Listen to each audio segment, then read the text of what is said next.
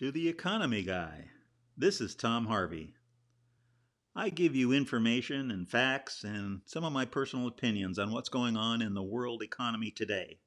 Occasionally I'll go off on a little sidetrack, but I can assure you those sidetracks have important economic impacts on what's happening and what's happening with your money. I want you to have the ability to make great financial decisions and informed financial decisions. That's the purpose of today's and every day's podcast. It's Sunday, September 13th, and this is the Economy Guy coming to you from the south of France once more in beautiful downtown Antibes. For those of you who know it, it's just a little bit west of Nice. Lovely little village. So, what is going on in the world out there, especially in the world of finance? Well, as far as the markets are concerned, everything's going sideways. I've been saying that for a long time. I expect that to continue with few exceptions. But this last week, everything went sideways. Even gold went sideways. It's in its bottom building trend. It ended around $19.50 an ounce. Good place for gold. Very happy with that. It's continuing to build support. Silver, about a little less than $27 an ounce. Fabulous. I believe silver will be stronger than gold in the future in terms of percentage gains in the future, which is good for those who hold silver out there. So I encourage you to continue holding. It'll just be good in the past. Remember, the high of silver was around $40 an ounce. So you're looking for a major move here. Oh, let's see. Stock market sideways. Remember, there's a big drop in stocks last week, and then they went up a little bit this week. That continues. So stocks themselves, some individual stocks are hitting records, but the markets as a whole are moving sideways from the beginning of the year. So stocks are not a great place to be unless you can pick the ones that are the winners. So good for you. Let's see. Exchange rate. The dollar's still weak, but went sideways. So it's weak against the euro. The pound is having its own problems due to Brexit talks. The yen is stronger than the dollar. It's strengthened a little bit against the dollar. So that's all, but no big deal. No big deal in currencies. Oil sideways, bonds sideways. So basically, the markets are going sideways. So, how about the virus? What do I see on the virus front? Well, Antibes, less people wear masks in Antibes than in Aix-en-Provence, where we came from. There's an increase in the number of viruses in France, and the Prime Minister of France came out and had a little chat with the country and basically said he's not going to increase the restrictions, meaning lockdowns. I think that they're really afraid of the economic impact in France. I get the sense that they got hit hard economically in France, and they don't want to make it worse by having more lockdowns. So basically he said there were three areas that were in having more of the problem than others, and they were Bordeaux, Marseille, and Paris. And if there's they will have local little restrictions, or the mayors of those towns will get in touch. But I'm happy to say Nice was not one of those things, as Christine and I plan to fly out today over to Athens. So we'll be giving you a report next week from Greece and tell you what the Greeks are doing, which will kind of be interesting. And we'll make a full report on the yogurt and Greek salads, which we love. So, having said all that, today I'm going to really home in on the big movers and shakers in the economy, and I'm going to home in on because there's a lot more knowledge base on the U.S. economy. What are the big things, the pluses and minuses that are moving the economy today? And so you can get your arms around it, and I'll draw a few conclusions at the end of that. So be talking to you in a second. Okay, so let's get into the economy, the U.S. economy, and then by inference, the rest of the world, and talk about it.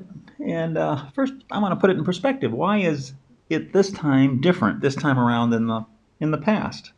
What's happening? I personally think we're in a depression. That's what I would call it. But let's put it in historic context. The United States before World War II had about 4 major depressions. They were the early 1800s, the middle 1800s, the late 1800s, and then naturally the 1930s was the last one before the Second World War.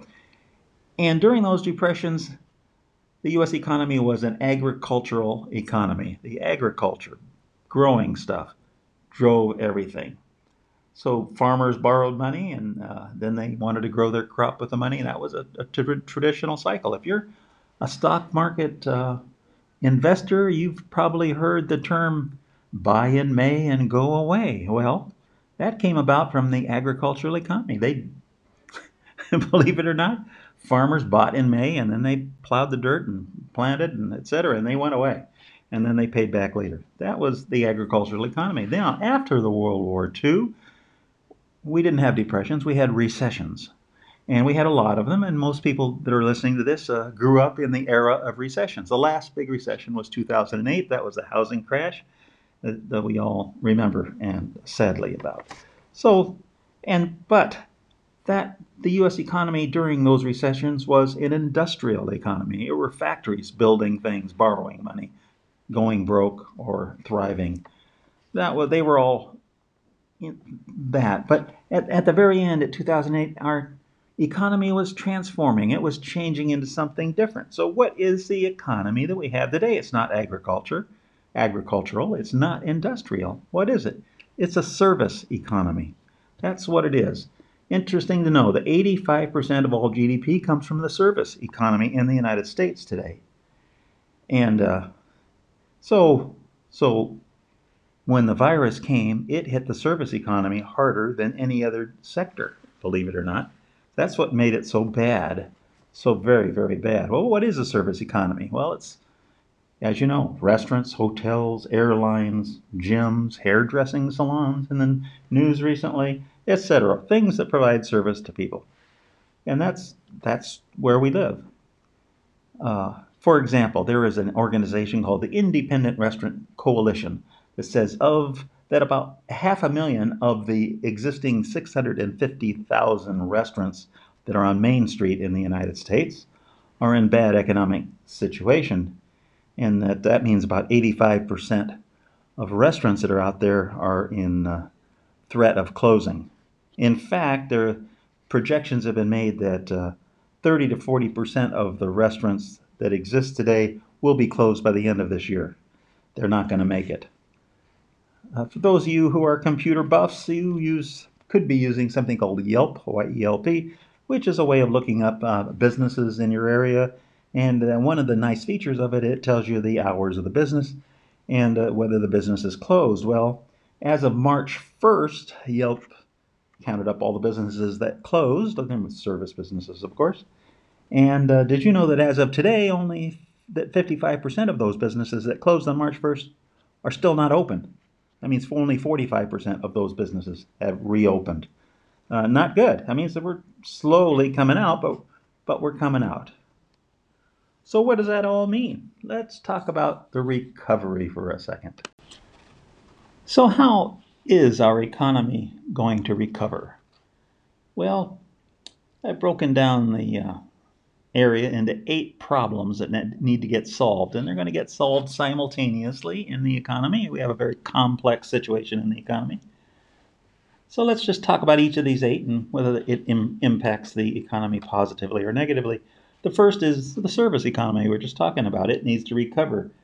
See, there's no predictions when the service economy is going to come back. It can come back quickly or slowly. I think a little more slowly than other, but right now we have some areas of the United States where the lockdown is continuing, which means the service companies are shut down by law, and they'll come out whenever those states allow them to come out. Some states don't have those lockdowns, and the service economy is coming back strongly. So that's a positive and a negative at the same time for service economy. Second area of problem to solve is the Federal Reserve is intervening. I've talked about that a lot. They're printing money like crazy and keeping stock market high, keeping the bond market high, and possibly the federal government may come in the future with an additional stimulus package. Maybe, maybe not. I kind of feel they won't because of deadlock in Congress, but it could happen. And if it does, that's just more money that the Fed will print. Now, all of that is positive for the economy. That all pushes the economy back into recovery. So that's all good for the economy. Third area problem is Fed policy. The Fed policy is preventing some sick companies from going bankrupt. You see, there's a bunch of companies that have bonds out there, and those bonds are called junk bonds, and they're called junk bonds because the probability of them being paid back is not good, high-risk bonds. And what those companies are doing, due to the low interest rate caused by the Fed, is paying the interest on those bonds, not avoiding going bankrupt by borrowing more money very cheaply. So the Fed policy of low interest rates is keeping those companies alive rather than washing them out, which is a much more productive use of money. If you get rid of the deadwood, then the new growth is a better way. And using money rather than to keep old companies going and causing new ones to thrive is a better use of money.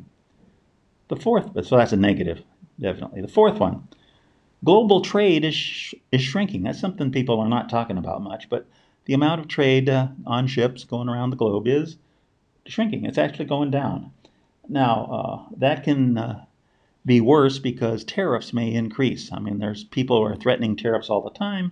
Europe is threatening tariffs on the United States. The United States threatening tariffs on Europe. The United States has tariffs on China. That could increase those. If you remember the history background, you remember the Smoot-Hawley Act. That was a major negative for the 1930s depression, when the world went into depression. So that's a negative. Global trade going down is just clearly bad for everything. The fifth problem that needs to get solved is if you take companies that are have a net worth of more than $50 million, a net value, 6 of those companies are going bankrupt every week in the United States since April. That's continuing. And in fact, in the future, that could increase. Projections are there's going to be more than 6, so the number 6 could go up.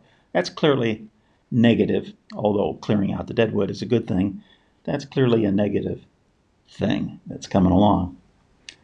Okay, recovery in jobs. How's the recovery in jobs coming? Well, it wouldn't be the way I would do it, but it turns out that if the highest paid people are coming back to work strongly and the lowest paid people are the last ones to come back to work, that causes social unrest, and it's not too good. The way that the lowest paid people are being held up is through unemployment benefits, but they will not last forever. When those run out, that's bad, bad, bad. So that 6th problem is a negative, in my opinion. The 7th problem that we have is our entrepreneurs themselves. Now, these are the people that need to build businesses and take the chances and hire people and create the future. Well, the good news is that there are hundreds of thousands of entrepreneurs who are losing their businesses right now. I call that good news, but the good news is that they are entrepreneurs. You see, the DNA is in them. They know how to take a risk.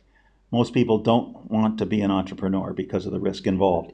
But these people have done it, and they're in the right position at the right time to do it. So they will come forward. The great hope of our economy lies in these hundreds of thousands of entrepreneurs. So that's a very positive for the future.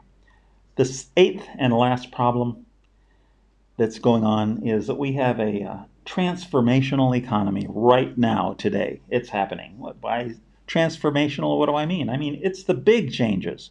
Big, capital B, capital I, capital G, big changes that are going on all around us that really aren't affecting us but will affect us. It's the huge industries that are going to blossom. I mean, huge, bigger than the current industries. All of these will be huge. So what are they? Things like space, right? We're talking about going to the moon, going to Mars. Or certainly that's in the news, right? That's going to happen. Robots in every factory. Who needs people in factory when you can have a robot, or a robot flipping hamburgers in your local Burger King? Artificial intelligence is going to be everywhere. It is everywhere. It's going to be everywhere. It's going to make it look like chump change now because it's going to be much bigger business. Biotechnology is going to change our health and our lifespan. It's coming. It's coming in the next 5 years. You'll be shocked at what is available by then. Self-driving cars, self-driving trucks. I mean, they're more than on the drawing board. They're driving down the road today. Agricultural advances, how to grow things and produce more of it in a fixed amount of acreage. That's happening. Shipping of things in cities, across states, across the globe. Shipping is changing dramatically. Quantum computing is saying that, hey, computers can be a lot faster than they are today. People thought, oh, well, you only get so fast. No, they're going to get faster, much faster. Those are some ideas of what transformational world is we're in today. All of those things will be massive changes in our world.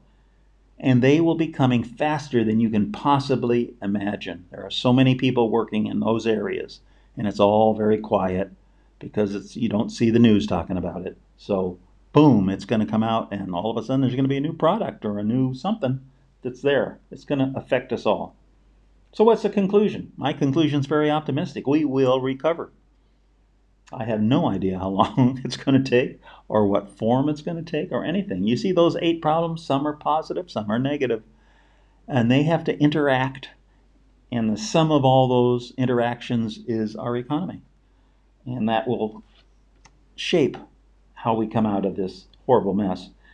But when we do come out of it, there's going to be some differences out there in the world that we live in and the world we are in. One of the things I've been reading about lately is that demand will change and actually decrease. It's very possible that people will want to live with less stuff. In other words, they won't be buying as much stuff. So there may be a slight decrease in demand than in the good old days. So the future will not be as it was in the past. There will be some changes. There's going to be a massive repricing. I've talked about this in the past. Massive repricing of everything, of houses and apartments and shops and hotels and airlines and cruise ships and you name it. Everything's going to get repriced. There's going to be new prices there. So get ready for new pricing. That's going to be the market forces making it all happen. And so bottom line, I'm optimistic. But as the little girl said who saw the big pile of shit, there's a pony in there somewhere. Be talking to you next week. Thanks for listening. And don't forget to hit the subscribe button. This is Tom Harvey, and I'm an investor and not a financial advisor. So understand that nothing in this podcast should be construed as advice or a solicitation to trade in any market.